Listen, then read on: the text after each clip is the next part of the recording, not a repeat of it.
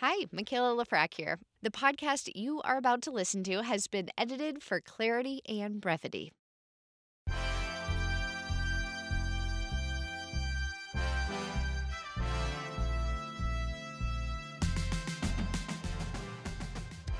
This is Vermont Edition. I'm Mitch Wertlieb in for Michaela Lafrac. And today, we're delving into the work of the Vermont legislature. And even this early in the session, there's been quite a bit to parse over. Since getting back to Montpelier in January, lawmakers have introduced numerous bills, including a handful of environmental proposals and 2 pieces of legislation that would implement higher taxes on wealthy Vermonters. A lot of attention is being spent on the state's ongoing housing crisis, as well as response to last summer's historic flooding. On that front, the House and Senate have already passed a bill relieving municipalities with damages from last year's floods from having to pay state property taxes on some of the impacted locations. To help me break it all down, we have 3 reporters who have been at the State House talking to lawmakers about all of these moving parts. Joining me here in the studio is Abigail Giles, Vermont Public's climate and environment reporter. Abigail, thanks so much for being here. Thanks for having me, Mitch. Also with us in studio is Calvin Cutler, WCAX political reporter. Calvin, thanks so much. Thank you. Great to have you here. And joining us from our Montpelier studio is Lola Dufour, Vermont Public's education and youth reporter. Lola, thank you so much for taking the time. And I know Lola is there somewhere. We're going to come back to. Hi, Lola. How you doing? Oh, can you hear me? We now? absolutely can, and we're just thanking you for joining us today. Hey, Mitch. And before we delve into all of this, listeners, we would love to have you join the conversation as well. Do you have any questions about any of the bills we're going to be discussing today? Give us a call, 800-639-2211. That's 1-800-639-2211. You can also send an email to vermontedition@vermontpublic.org. Okay, a lot to get to, as I said, so let's get into it. Lola, I want to start with you, and let's talk about the budget. We know that the governor gave his budget recommendations in January. In a nutshell, he asked lawmakers to please rein in spending. And then late in January, the House passed the Budget Adjustment Bill, known to its friends as BAA. So what is in the BAA? Where does it stand now? Yeah, so there are really 2 budget bills each year, and the BAA is the bill that lawmakers pass at the very beginning of the session, and it adjusts the current fiscal year's budget, right? Because we're halfway through, and now we know, some expenses are higher than we thought, some expenses are lower, so let's tweak our existing spending plan. The Budget Adjustment Act has already passed the House and is now in the Senate's hands. This used to be a really boring, kind of sleepy piece of legislation, but in the COVID era, it's gotten much bigger, much beefier, much more interesting. And what's in it this year that's, particularly, I think, relevant is, there's an extension to the motel-hotel program for unhoused Vermonters. It extends it through June, so folks that were supposed to be out this spring will have until June. And it also kind of expands the pool of people who are going to be allowed to stay in. And then the second thing that it does is direct about $15 million to municipalities to use on flood relief items. There's also $36 million to help municipalities and the state draw down FEMA funds and match FEMA funds for flood relief. That's not very controversial. The governor has also advocated for it.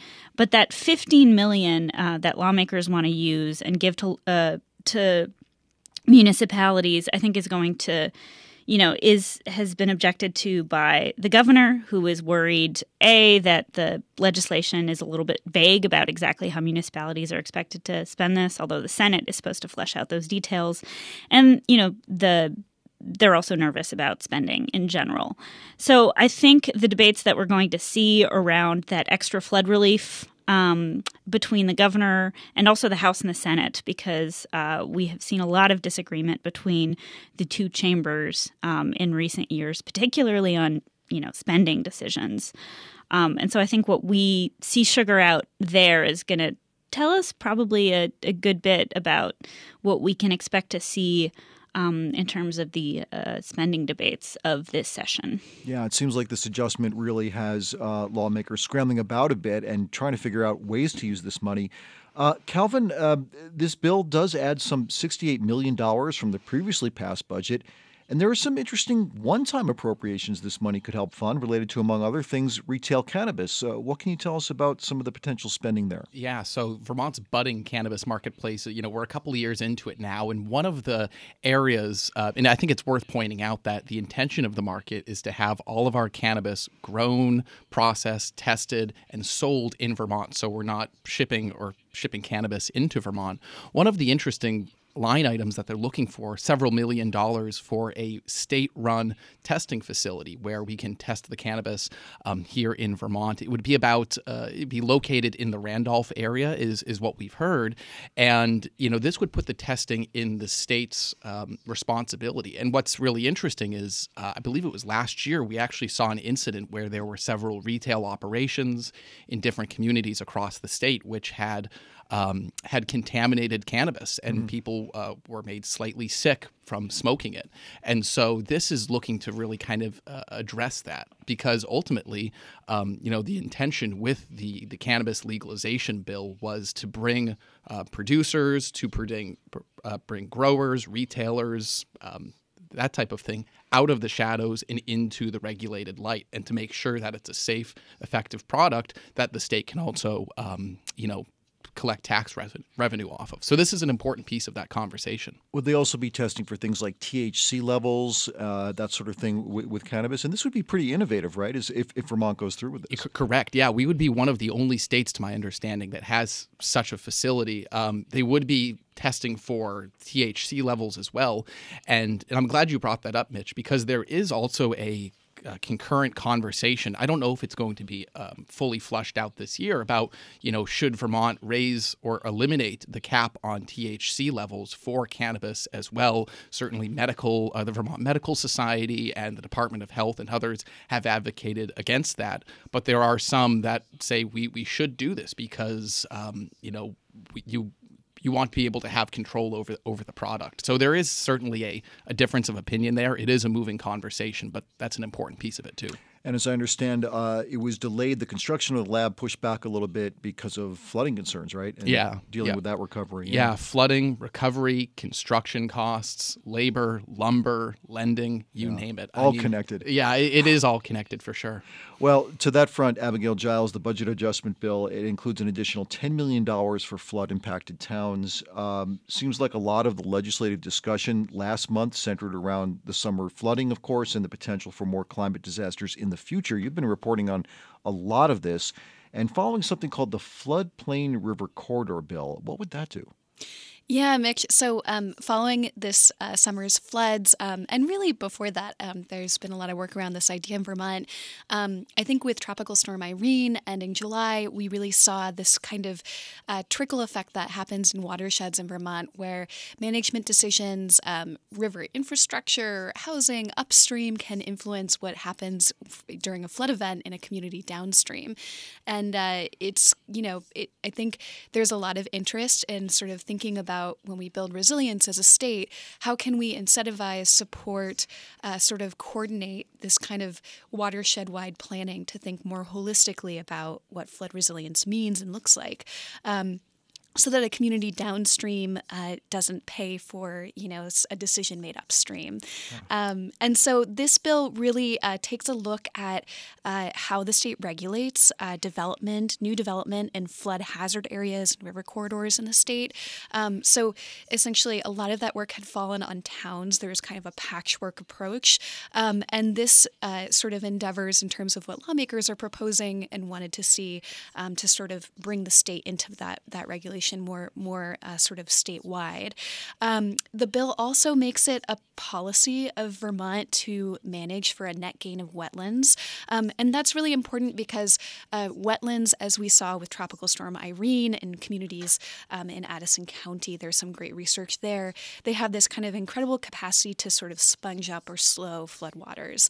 And so there's a desire to kind of protect these ecosystems more broadly in Vermont. There's also a component of the bill that takes a look at how the state manages private dams. So it creates a new fund to do emergency restorations on dams that are deemed to be unsafe and kind of high hazard in the state. It beefs up staffing for that program, and it gives Vermonters the power to petition the state to investigate dams if they feel like they've been impacted by flooding downstream or if they feel like the structure might be unsafe. So those are kind of the big proposals there. The administration has had some back and forth with lawmakers over this bill and sort of who should do that regulating at kind of that statewide scale around development in floodplains. So it'll be interesting to see how this plays out. Listeners, we have a reporters roundtable today talking about all the action that's happening in Montpelier. There is a lot of it. If you'd like to join this conversation, give us a call, 800-639-2211. You can also send an email to vermontedition@vermontpublic.org. And again, the number to call, 800-639-2211. There is something I wanted to ask you about, Abigail, as well, I think related to climate, and this has something to do with something called the Climate Superfund Act. What can you tell us about that? Yeah, so there's a really interesting bill that lawmakers are working on this session. It's starting in the Senate, and Mitch, it's modeled after the federal Superfund program. So usually when we think about Superfund, we think about big polluted sites, say a mine or a place where there's been industry. Since the 1980s, the federal government has had a policy where essentially companies that created pollution have to pay into a big federal fund, and that supports the cost of cleaning up these sites in the sort of public interest. And basically, Vermont wants to kind of create a fund like that, but for climate damages. So the idea is to require some of the biggest fossil fuel companies in the world. This wouldn't apply to, say, like fuel dealers. That we're really talking about companies that refine and extract fossil fuels, to pay the state basically a share of Vermont's climate damages and also the cost to adapt to climate change in proportion to how much their products polluted over the last sort of roughly 2 decades.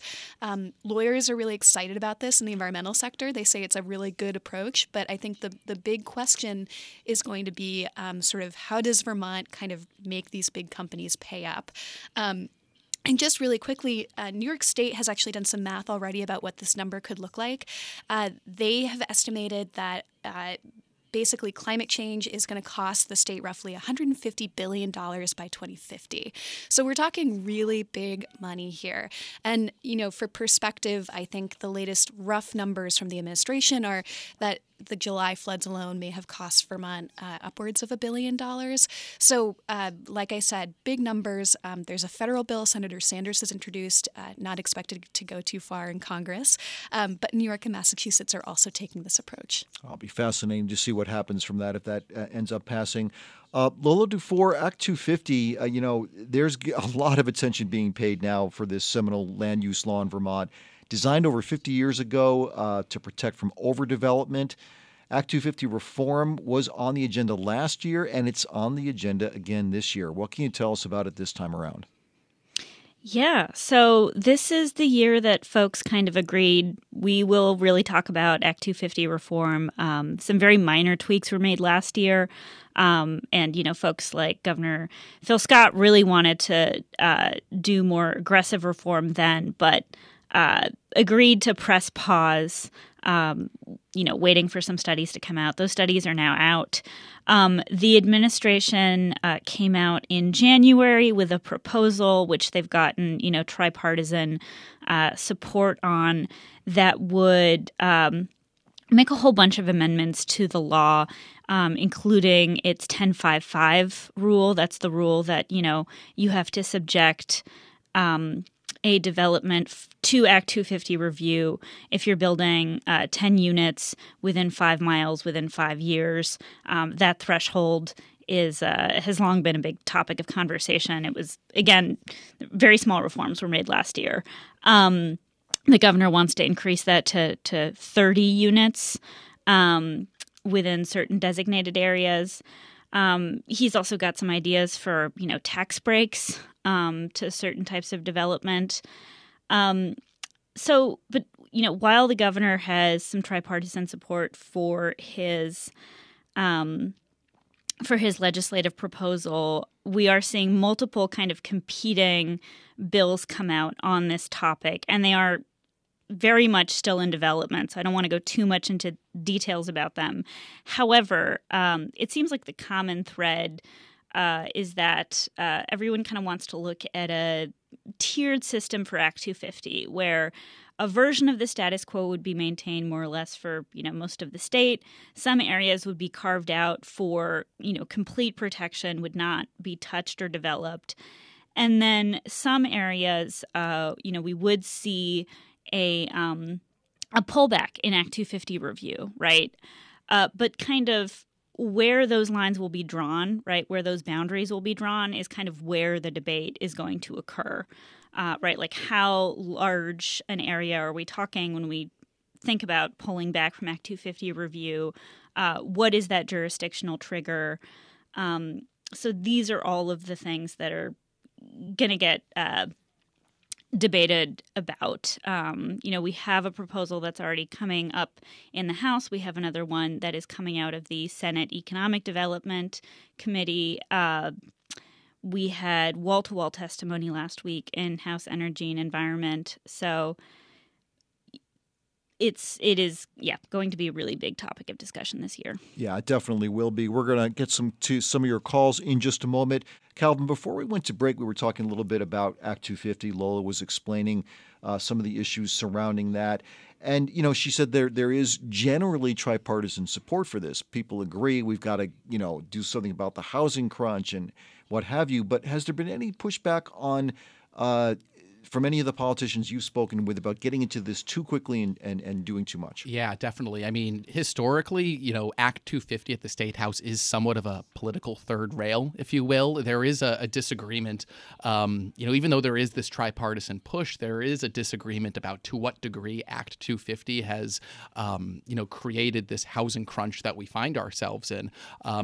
Governor Phil Scott, coming from a construction background, owning his business back in the day, has said Act 250 and regulation is one of the big hurdles. But we've seen some, including Senator Phil Baruth. I know the Vermont Natural Resources Council and others sort of in the environmental movement have kind of raised questions about is that what's holding us back? Of course, as we mentioned, we've got a labor shortage. There's zoning regulations that are also in question. Things like short-term rentals. So they contend that there's other forces at play here, not just Act 250. And so there is somewhat of a political disagreement as well. We are taking your calls at 800-639-2211. Let's go to the phones right now. Ted is on the line from Lyndonville. Hi, Ted. You're on Vermont Edition. How you guys doing today? Doing all right. Thanks for calling. Right on. Hey, so I'm a local business owner in the Northeast Kingdom. We own a hunting and fishing outdoor sporting goods store. And I want to talk a little bit about H582, what you guys think of that, what you're hearing. And I'm just a little confused about how, some of these lawmakers or bill writers are expecting normal law-abiding citizens and businesses to comply with some of these. Thanks for that question, Ted. In H582, we're talking here about an act relating to prohibiting possession of semi-automatic or assault weapons. Is that right, Calvin? What can you tell us about that? Yeah, correct. I read this bill earlier in the session. To my understanding, it hasn't been taken up yet by any of the committees of jurisdictions, but the bill has been introduced. To the caller's point, it's not a terribly long bill, but we'll have to see if it gets any airtime. I think really in the past couple of years, when it comes to firearms policy in Vermont and also nationally as well, the Supreme Court's Bruin decision really has thrown a lot of policymakers for a loop. Also in some regards putting laws that are already on the books in question, like our waiting period, for instance. That we implemented a few years ago. I know that one's being challenged, in federal court. So I guess to the caller's point, I don't know if this is going to be getting any airtime this year. There was a lot of a pretty comprehensive gun package that was passed last year, which Democrats in the legislature said, okay, we're going to move forward with this. So from what I understand and sort of the feeling that I get in the building, there's more of a wait and see type of approach. We've passed these pieces of legislation. Let's see what happens with Bruin, with some of these legal challenges that we're seeing for our own laws, but also in similar or other laws in other states. Is it possible that given all the other bills happening that this may not get any action this year? Yeah. I mean, I think in terms of some of session. the issues that we talk about with healthcare, education, property taxes, climate change, flooding, I don't know if this one is a terribly large priority. Listeners, you can join this conversation by giving us a ring at 800-639-2211. That's 800-639-2211. Also send any questions you may have to Vermont Edition at vermontpublic.org. Lola, in November, the Scott administration came out with a nearly 20% average projected increase in property taxes. This is something that the governor was not at all happy about. The number really made headlines. It got people talking. As listeners may probably know, property taxes fund our schools, our education system. How have lawmakers been approaching that conversation, both in terms of controlling property taxes and properly funding Vermont schools? Right. Well, they're kind of in fact-finding mode, right? They're trying to figure out how bad the problem is and sort of what their options are. And they're also thinking, there's a conversation we need to have this year about kind of mitigating what's coming down the pike in people's, in the next tax bill that people are going to receive. So there's a short-term conversation, and then there's also a longer-term conversation about education funding that I think this town meeting day could definitely serve as an inflection point on. Since that November forecast, well, technically it was December 1st, but it was sent out a day early. The numbers are actually looking a little bit worse, which I know is not great news. But yeah, on average, we're looking at presently, if budgets are approved as is, at a roughly 20% across the board increase in property tax bills. And this is the education side, right? You pay municipal property taxes and you also pay school property taxes. There's a lot of stuff that is driving that increase, right? Schools are dealing with the same inflationary costs that all employers are dealing with. Healthcare is a huge one. They're seeing huge increases in their premiums. There's also the retreat of federal pandemic-era aid. Schools got a ton of extra money during COVID, and that kind of got rolled into their budgets. Now they're facing kind of a fiscal cliff because that federal money is gone. And then there is also this kind of third really important factor, which is this retooling of the education funding formula that was passed in 2022 that's, in effect this year. Education officials are very concerned that a kind of temporary tax break that was built into that law is also encouraging at least some districts to spend even more. Anyways, this is all creating kind of a perfect storm. And so the House Ways and Means Committee, this is the tax writing committee in the House, is kind of taking the lead on these conversations. And they're starting to take a look at, what offsetting revenues they can find to at least partly buy down this increase in property taxes. But what we're looking at is, $200 million. That's what's driving that 20% increase. And, the proposals that they have looked at so far, and again, like very tentatively, they've looked at a soda tax, they've looked at a candy tax, they've looked at a tax on cloud software. All of these things would raise, if you did all of them, plus, if you added a penny to the sales tax, you're looking at raising an extra like $50 million. That kind of softens the blow, but it doesn't take care of it entirely. Now, lawmakers also sent a letter to school boards a few weeks ago, and this was a really surprising letter because it is not often that you see high-ranking Democrats, say to schools, you got to spend less money. Please spend less money. We are in really big trouble this year. And so, we'll have to see if that has an impact. But yeah, the immediate conversation that lawmakers are having is how can we find some other type of money to kind of offset this, basically $200 million increase in education spending this year, at least to a certain extent. No one has coalesced around a proposal yet because raising that kind of money through alternative means is always going to be a controversial conversation in Montpelier. But that's what they're kind of faced with. I mean, that's a daunting number, 200 million, like you said, trying to get it piecemeal from other places, you're not going to get that from, let's say, a little extra revenue in retail cannabis or even in sports betting, which is new to Vermont now. You're still talking about, as you're saying, trying to dent that number, but they're not going to get up to that 200 million, are they? Yeah, no, there's no way they're going to buy down the full $200 million. So even in a best case scenario, people's property taxes are going to go up a significant amount. And I think everyone is really kind of bracing themselves and curious about what is going to happen on town meeting day. And, I said at the beginning of this that we're going to see a short-term conversation and a long-term conversation take place.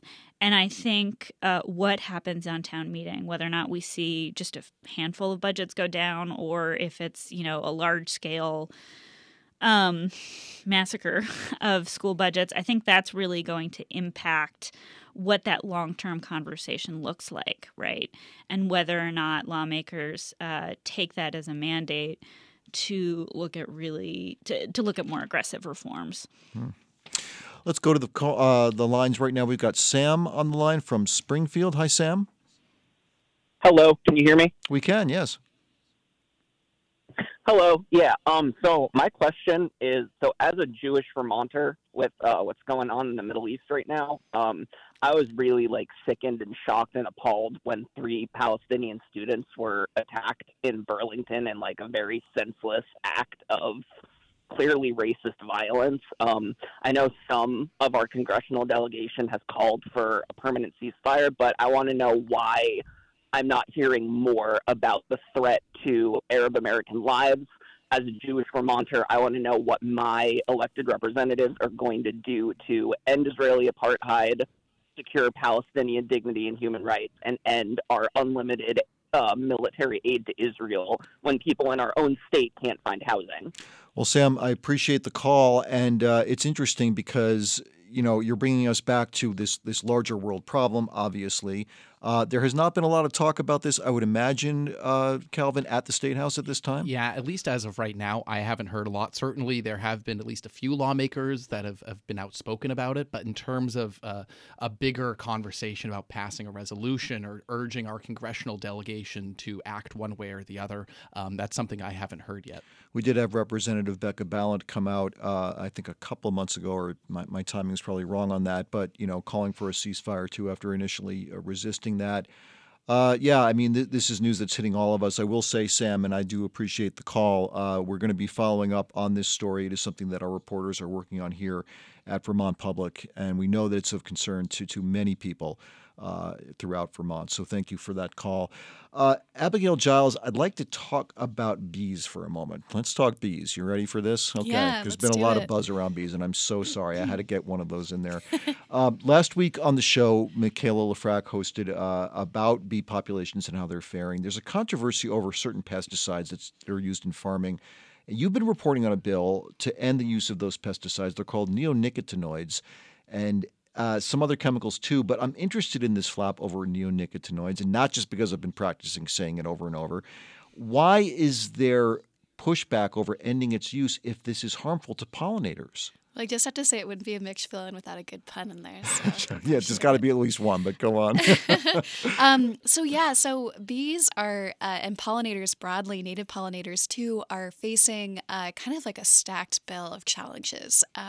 Not just in Vermont, everywhere. You've got climate change, you've got pests, you've got disease, you've got chemical pesticides, and so beekeepers really went to legislators this year and said, and this has been something they've been asking for a long time.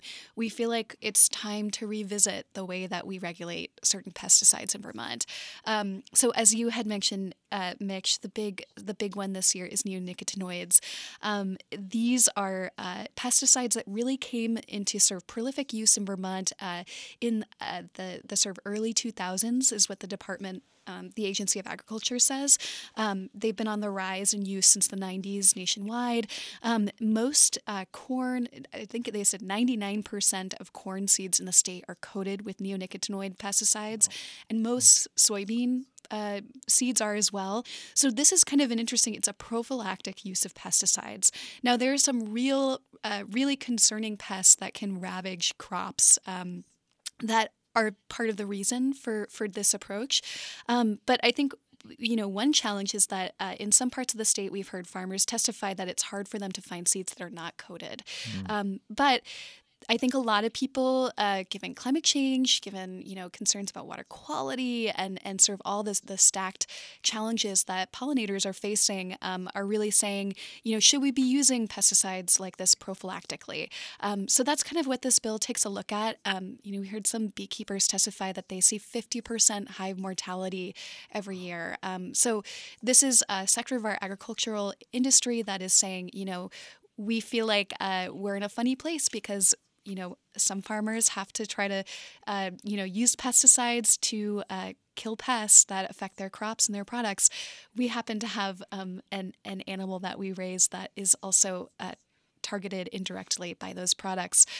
So it'll be really interesting to see how this plays out. I think there are some folks in the agricultural community who say, they've sometimes a ban on a certain class of pesticides can push them towards something more toxic. So, should lawmakers take a more sort of holistic look at how Vermont uses pesticides?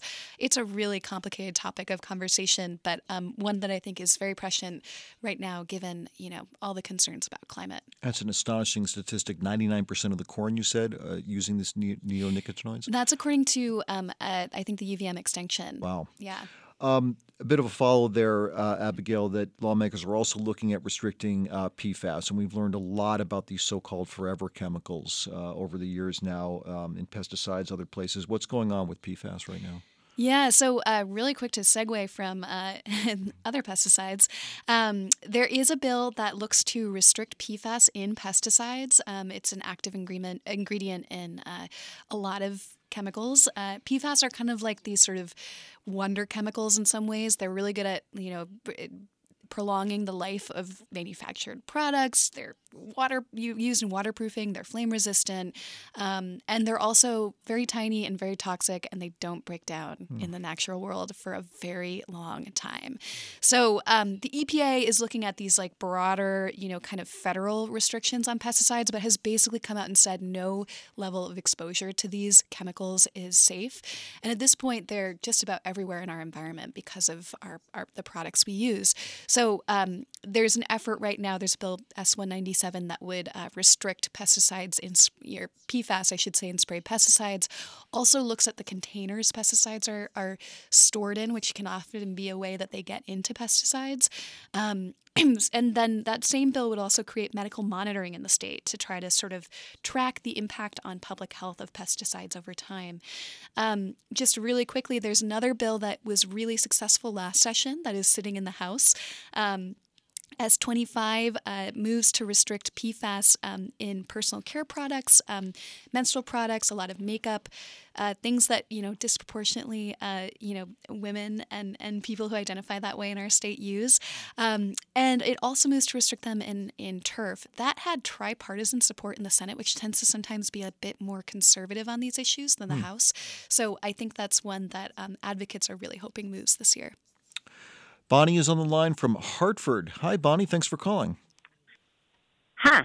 Thanks. It's kind of a With these Act 250 possible revisions, which I think sound like they're more probable, I'm wondering if people are going to take into consideration the economic and environmental impact on different parts of the country. For instance, in Hartford, Vermont, I know that there would be increased density of housing permitted because of our proximity to the interstates and because that's the kind of the nature of the area anyway, kind of a gritty area.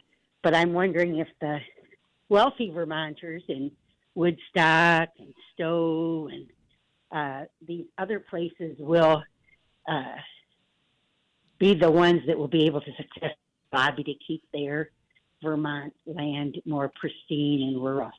Thanks. Bye-bye. Thank you, Bonnie. Appreciate that. Lola Dufour, did you hear Bonnie's question, and what do you think about her concerns there?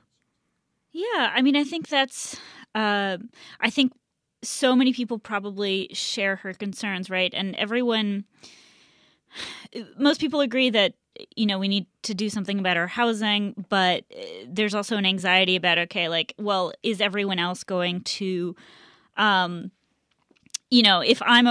if more development happens in my area, am I going to be taking on the burden, or are other communities also going to be allowed, or are other communities going to be allowed to not do so, right? Is this going to be equitable in the way that development happens? And I think that is also a debate that lawmakers will be having as they decide, exactly where to draw the boundaries about, which areas are designated for growth, which areas are designated for protection, and where, not much happens in either direction. And this kind of debate around regional fairness and equity is absolutely going to factor into that.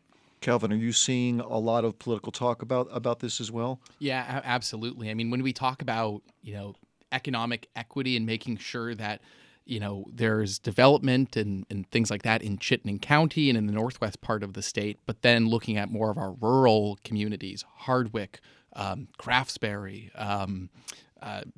places in Orange County, fill in the blank. I think there is a difference of opinion of what exactly that should look like, to Lola's point, but it is a really robust debate that is happening.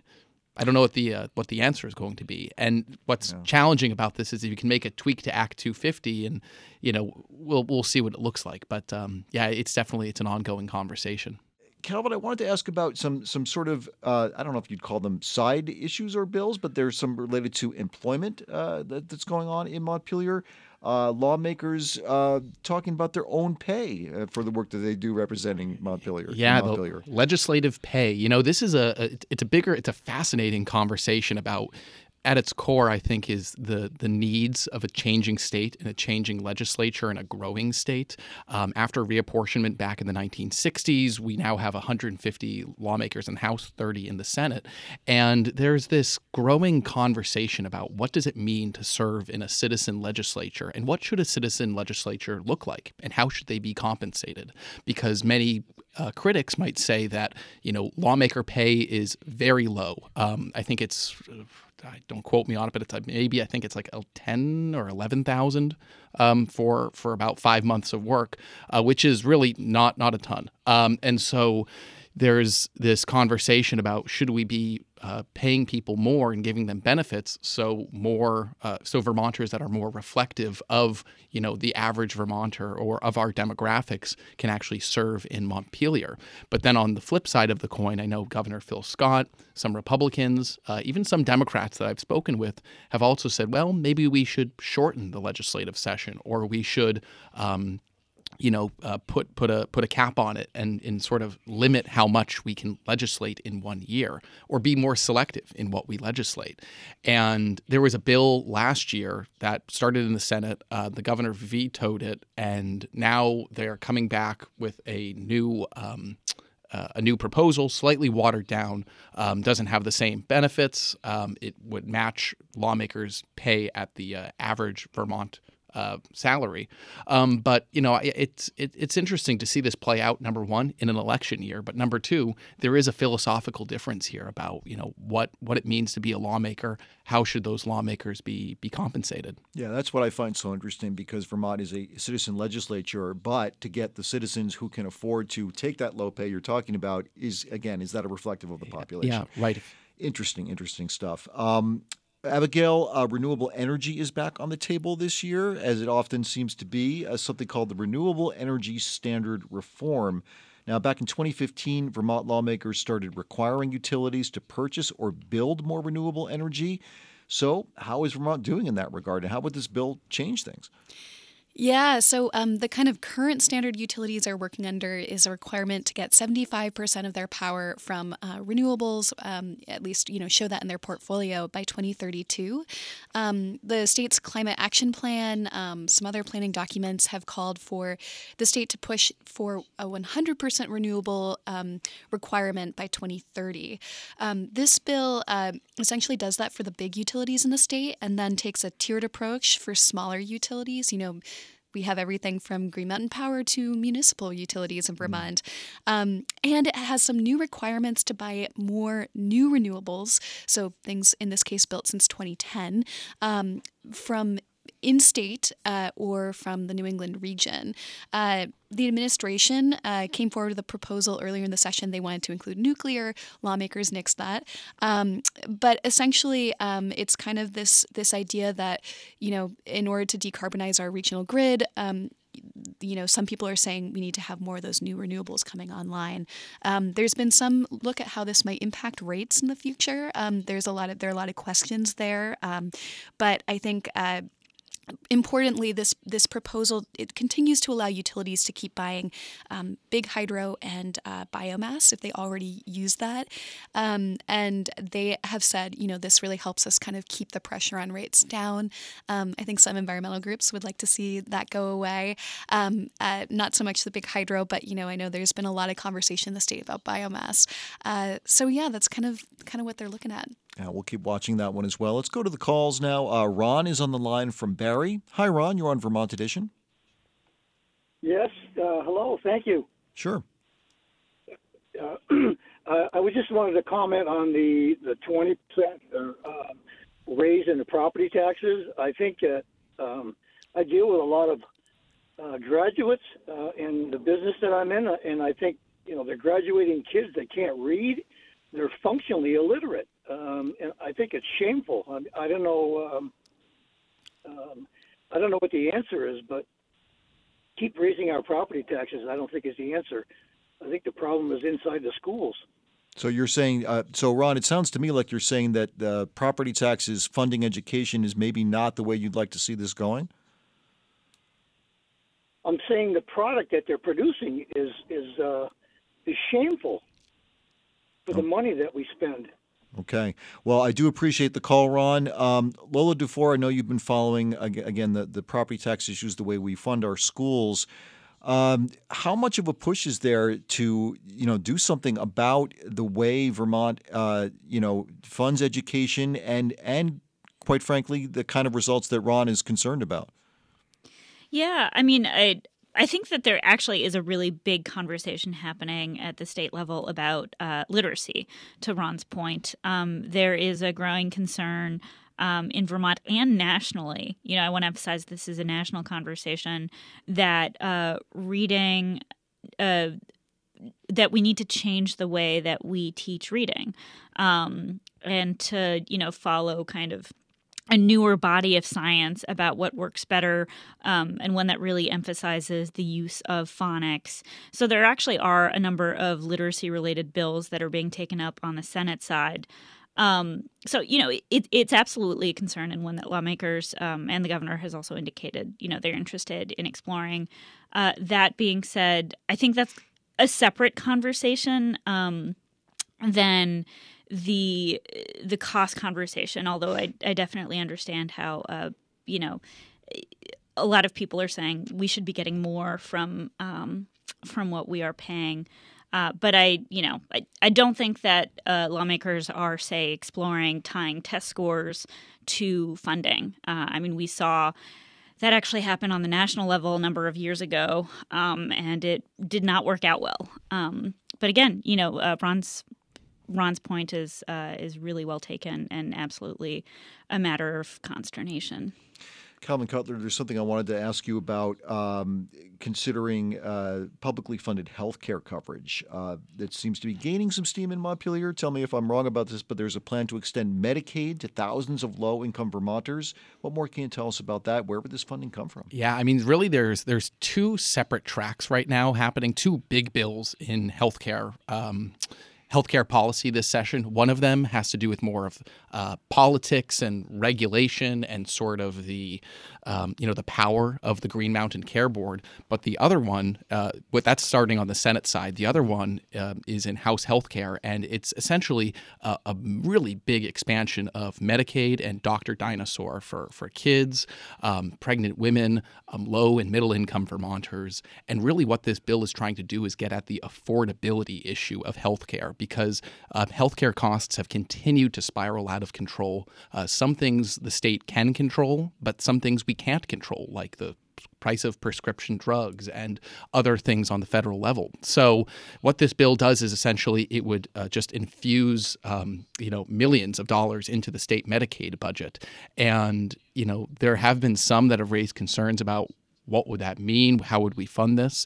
But really, I mean, it's a really big a huge cash infusion. And what it's also meant to do as well is for seniors and, as I said, low and middle income Vermonters to try to help them with what some people call the benefits cliff, trying to, where people are just eligible for Medicaid, or they might make just enough up to it, but they don't quite reach that. So, but again, that doesn't necessarily, this bill doesn't get to the root cause or the cost issue. It just helps with the affordability and kind of I don't want to say a Band-Aid, that's the wrong way to put it, but it's a big deal, but it doesn't get at the cost drivers.